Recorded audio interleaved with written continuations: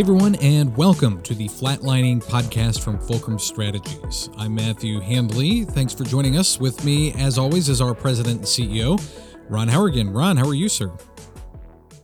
I am good. I hope you are as well. I am. And today we're going to be talking about a touchy subject, I think, for many people, because it's one we've talked about before. And one that said there's no real winners in this particular case. And that's the problem of medical debt. We've talked before on this program, and we've written elsewhere on Flatlining and other places, that medical debt is tough because it's not something people choose to go into. It's not like taking a car loan or a mortgage or even taking on student debt. It generally happens when someone has to go to the emergency room and for some sort of catastrophic event, and then the bill comes and it's much more than they can handle. Last week, the Biden administration announced a new initiative to ban medical debt from being reported to credit bureaus and affecting patients' credit scores. NPR and KFF Health News summed it up on National Public Radio. Medical debt burdens about 100 million people in the U.S. Now, the Biden administration has announced a plan to stop unpaid medical bills from affecting patients' credit scores. Joining us to talk about this is Noam Levy from KFF Health News. He's been working with NPR on an ongoing investigation into medical debt. So this sounds like a big deal. Why are they doing this? Well, it is a pretty big deal. We know that medical debt is the most common thing on people's credit scores, more common than credit card debt, more common than unpaid cell phone bills, and that can have an impact on someone's credit score. And a low credit score, as I'm sure many folks know, can make it harder to rent an apartment, to get a car, get a job. You can even get put through a credit check if you're trying to get a cell phone. So basically, medical debt can have this ripple effect on people's finances, trapping them in low-wage jobs and preventing them from getting ahead. Yeah, we've heard a lot of tough stories about this. So what are some of the stories that you've heard of from your investigation? Well, we talked to hundreds of people across the country. We talked to Americans who are forced to live with friends and family or go homeless even because of medical bills that have dragged down their scores and they can't rent or they can't get a mortgage. It's pretty tragic. Now, any new regulations on credit reporting would still allow hospitals and other medical providers to sue patients or pursue other aggressive collection activities like selling debt or denying care. But leading consumer patient groups say this new plan would be an important step to protect patients from medical debt. All right, so how would this work? What exactly are they planning? Well, in some respects, it's pretty simple. The Consumer Financial Protection Bureau, or CFPB, that's the federal agency that was created after the 2008 financial crisis, will develop regulations that would essentially prevent hospitals and other medical providers from reporting unpaid medical bills to the major credit bureaus. We're talking about Experian, TransUnion, Equifax. Importantly, these new rules, if they're finalized, would also prevent debt collectors from threatening to report someone to a credit bureau if they don't pay. All right, so how soon then could people get their credit scores all cleaned up? Well, this is going to take a while. Under the best of circumstances, federal rulemaking is long and sometimes mind-numbing, but CFPB officials said there won't be any new rules until next year at the earliest. There are a few extra twists here, too. First off, we're likely to see opposition from the collections industry. They're already warning that there could be some unintended consequences and make it harder for doctors, hospitals, other medical providers to get paid. One consequence, for example, could be that hospitals and other providers will demand patients pay up front for any services, or they could shuttle more patients into credit cards and other loans that can come with higher interest. There's another wrinkle here too, the Supreme Court, which is now controlled by a very conservative majority, is scheduled to take up two important cases that may threaten the ability of the CFPB to regulate. And one of these cases, which challenges the constitutionality of the agency, could wipe out its funding entirely. So a lot up in the air here, but big consequences for patients for sure. That's Noam Levy from KFF Health News. Thanks a lot. Thank you. Ron, let's talk a little bit about why, we talked about you don't choose to go into medical debt, but medical debt's kind of touchy even for doctors and hospitals, is it not? It is, because it's a cross-section between the provision of care, and especially largely the provision of care to people with limited means, and the necessity to run a business, to collect what what you're owed, because anything that isn't collected under medical debt just gets written off, and that what is debt to one person is expected revenue to somebody else. And then where do they make up that revenue? So if there's somebody through no fault of their own who can't pay for the service that they received at an emergency room or in a hospital or a doctor's office or whatever, then the question gets to be, well, then who's going to pay for it? And the answer is the rest of us, Right. because they're going to have to increase, their cost and their charges for everybody else. And so that's where it becomes difficult for them, because, nobody that I know that is in the business of delivering healthcare likes putting somebody in a situation where they can't get a loan or they can't get an apartment. They don't like sending people to collections. Right. But they also don't like writing off large amounts of money that they would then have to charge to somebody else. Mm-hmm. This is something we've seen from several more left-leaning states like New York and California. They've already decided that in their state you can't put liens on homes because of medical debt and things like that. This is the first federal thing we're seeing, particularly from the Biden administration. Ron, it appears that when this comes up in politics, it's often the one debt that gets gone after, and we'll exclude student loan debt because that's a little bit more of a choice. But you think about mandatory debts that you owe, like your income tax or your property taxes. If you don't pay them, the government does come after you, and in some cases puts you in prison for not paying your taxes. And what makes medical debt different in this instance? Why is it wrong, do you think, that the argument is that hospitals and physicians shouldn't go after the money that they're owed? Well, I think, the argument that goes, there's sort of two arguments that are openly discussed. And then there's a third one, which the cynic in me says is the more political argument. The two arguments are, first of all, medical debt hits those largely with limited means. Mm-hmm. So you're already dealing with people who are, lower income levels, et cetera. Nobody worries about Jeff Bezos having medical debt, right? Okay, because he probably pays it. And so there's an argument that it's unfair. We're sort of kicking somebody while they're down. They already have limited means. They already have limited income, and then we're hitting them with additional debt. And then the second argument that goes hand in hand with that is, and they didn't choose to take on this debt. Nobody woke up in the morning and said, you know what? I'd like for my appendix to burst so I could go ahead and go into an emergency room and chew up a lot of money that I can't pay. Right. It's not like the person who says, well, I know I bought this brand new car and I really don't have enough money to pay for it, so I'm going to have default on the debt that I have to my auto loan. People don't have a lot of sympathy for that because you made a bad choice and you Right. did something you shouldn't have done. Like I said, it's different. Or, I've got medical debt because I have MS or because my appendix burst or because of, something else. So those are the two arguments that sort of surface on why these people should be protected. And I think, any of us who are human have some sympathy to those arguments. Now, there's the cynic in me that says that this issue gets brought up more on the Democrat side of the aisle than the Republican because, again, if you think about the people who are being impacted by that, it's more, there's been studies that show it's more minorities, it's more lower income, et cetera. Those are populations that tend to vote Democrat more than Republican. Right. Now, I would say Republicans are not insulated from picking issues that affect the people that vote for them. So this is not a one-sided thing, but I think that is at least part of the argument politically why the Biden administration or some of the states you've talked to have picked up this issue because it plays well with the people who vote for them. Right. Vice President Kamala Harris, who was one of the people that announced this with the head of the Consumer Financial Protection Bureau, she said no one in this country should have to go into debt to get the quality health care that they need, and that this new measure will improve the credit scores of millions of Americans so they'll be able to better invest in their future. Ron, that first little bit about not having to go into medical debt, that sounds a lot like, as you just mentioned, Senator Bernie Sanders. He talks a lot about his Medicare for all, and that's one of his main points is that Americans do go into debt in many cases when they get emergency health care in this country. So depending on who you talk to, you're always hearing different sides about who's to blame for this problem. Is it, we facetiously say the greedy doctors? Is it the insurance companies with crappy, insurance plans? Or is it, low provider reimbursement? Where do you think that the problem stems from having someone go into medical debt?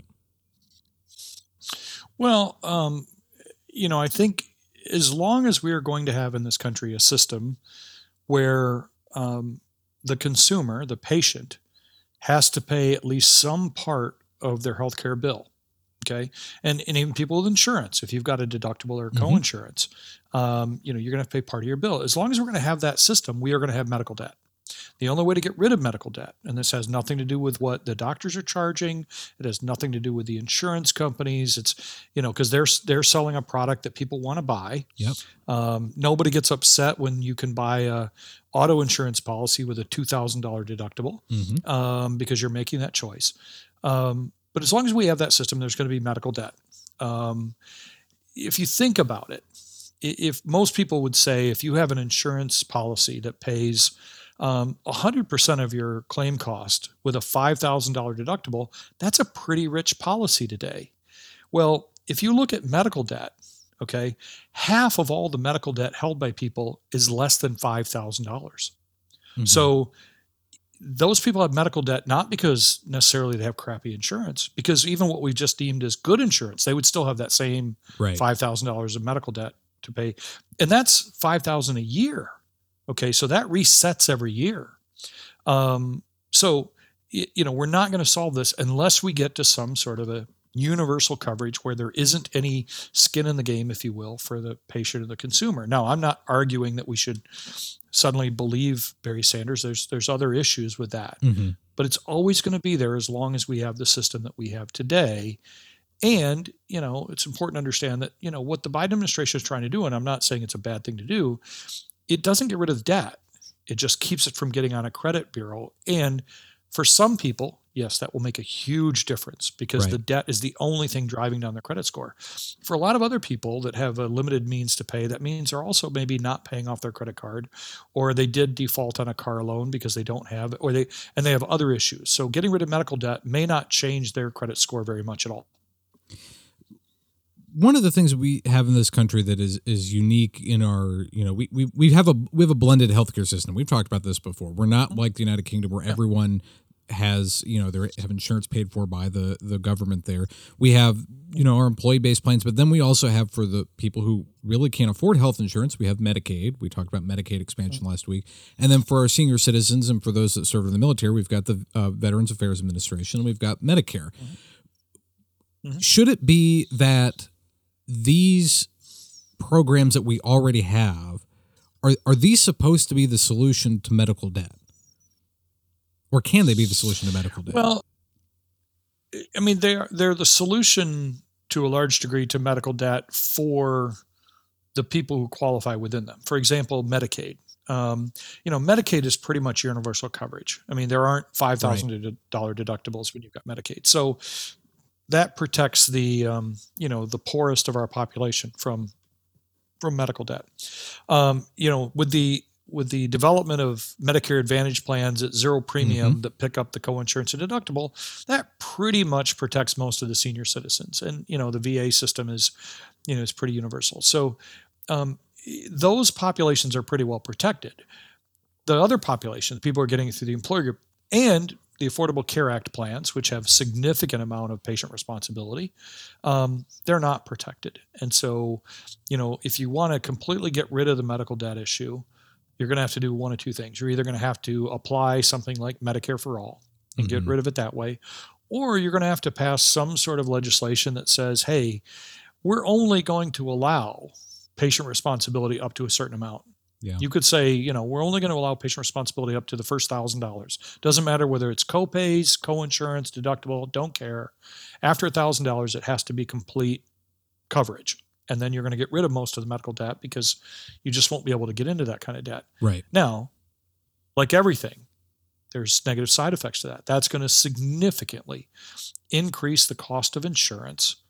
And the employer-based stuff's going to go way up. Yep. When employers are facing inflation. Things that aren't paid by employer-based, like the Affordable Care Act subsidies, are going to drive up the federal deficit. So, it's where do you want to pay for it? Do you want to pay for it in the terms of we've got $140 billion of medical debt?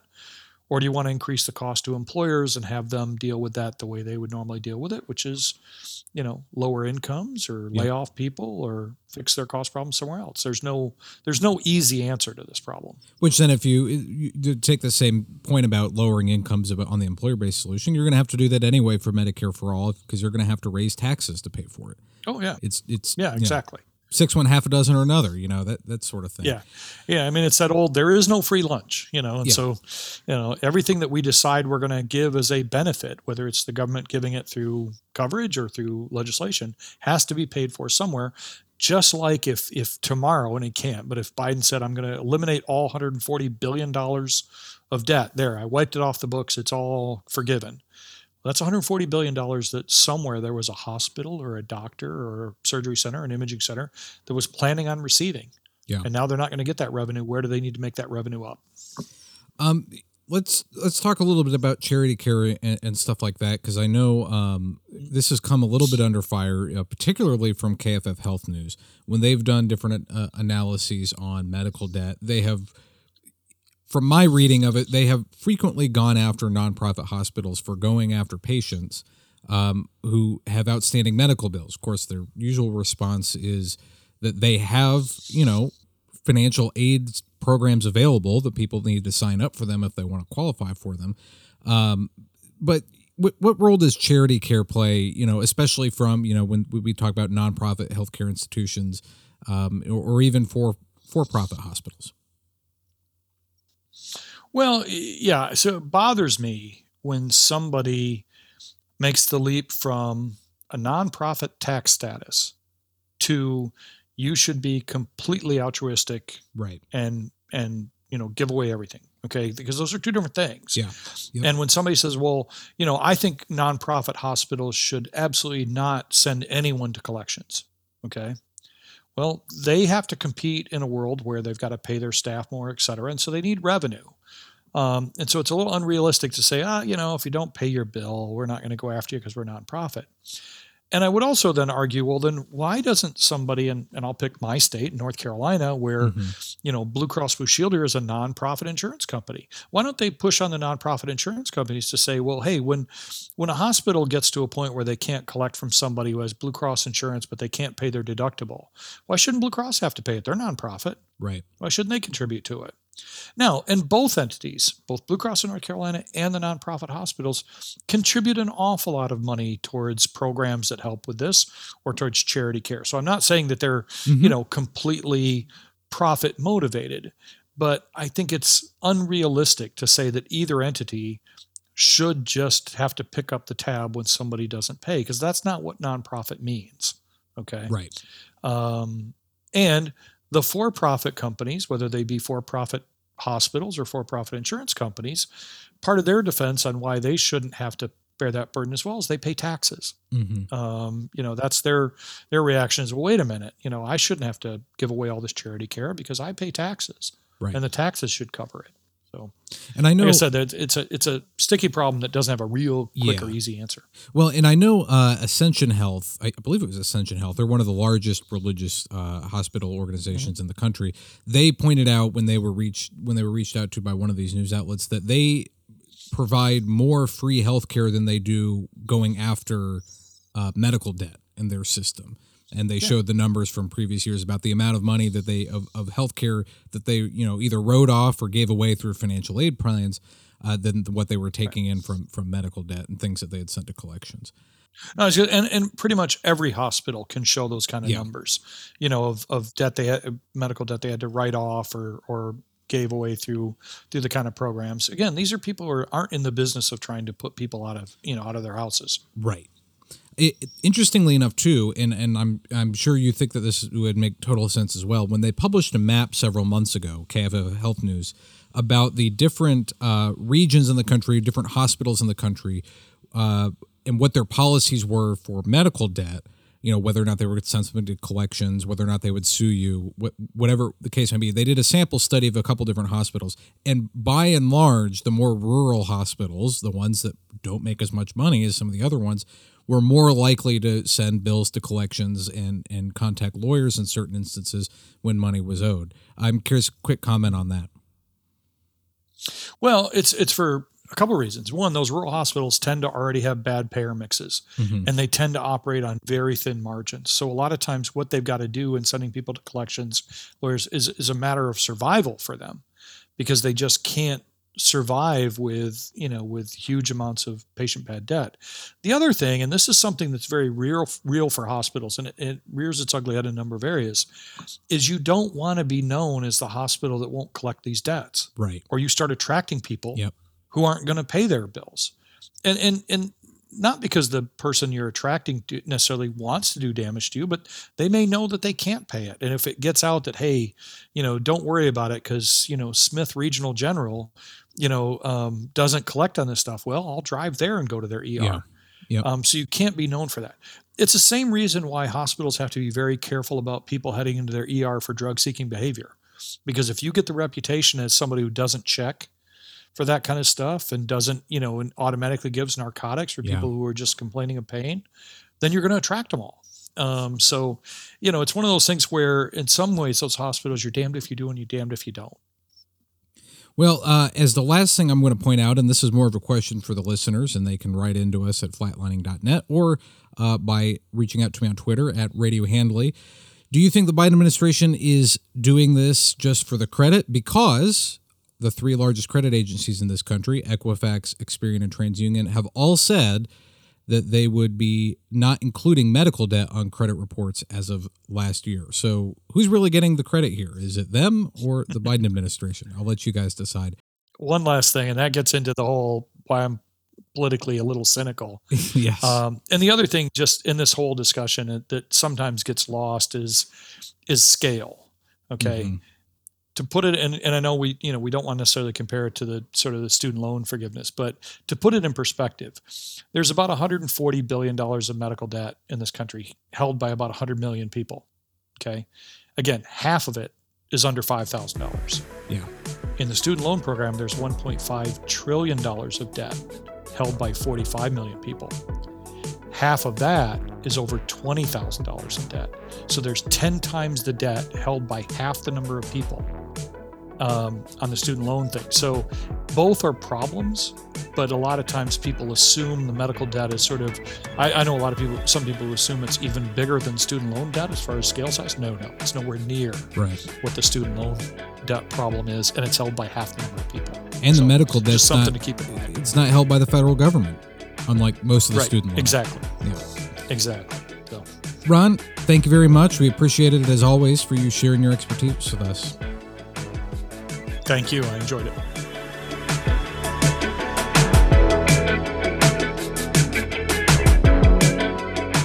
Miss an episode of the Flatlining podcast? Well, now you can read a recap. Just go to flatlining.net and look right there on the homepage every Monday for a written recap on last week's episode.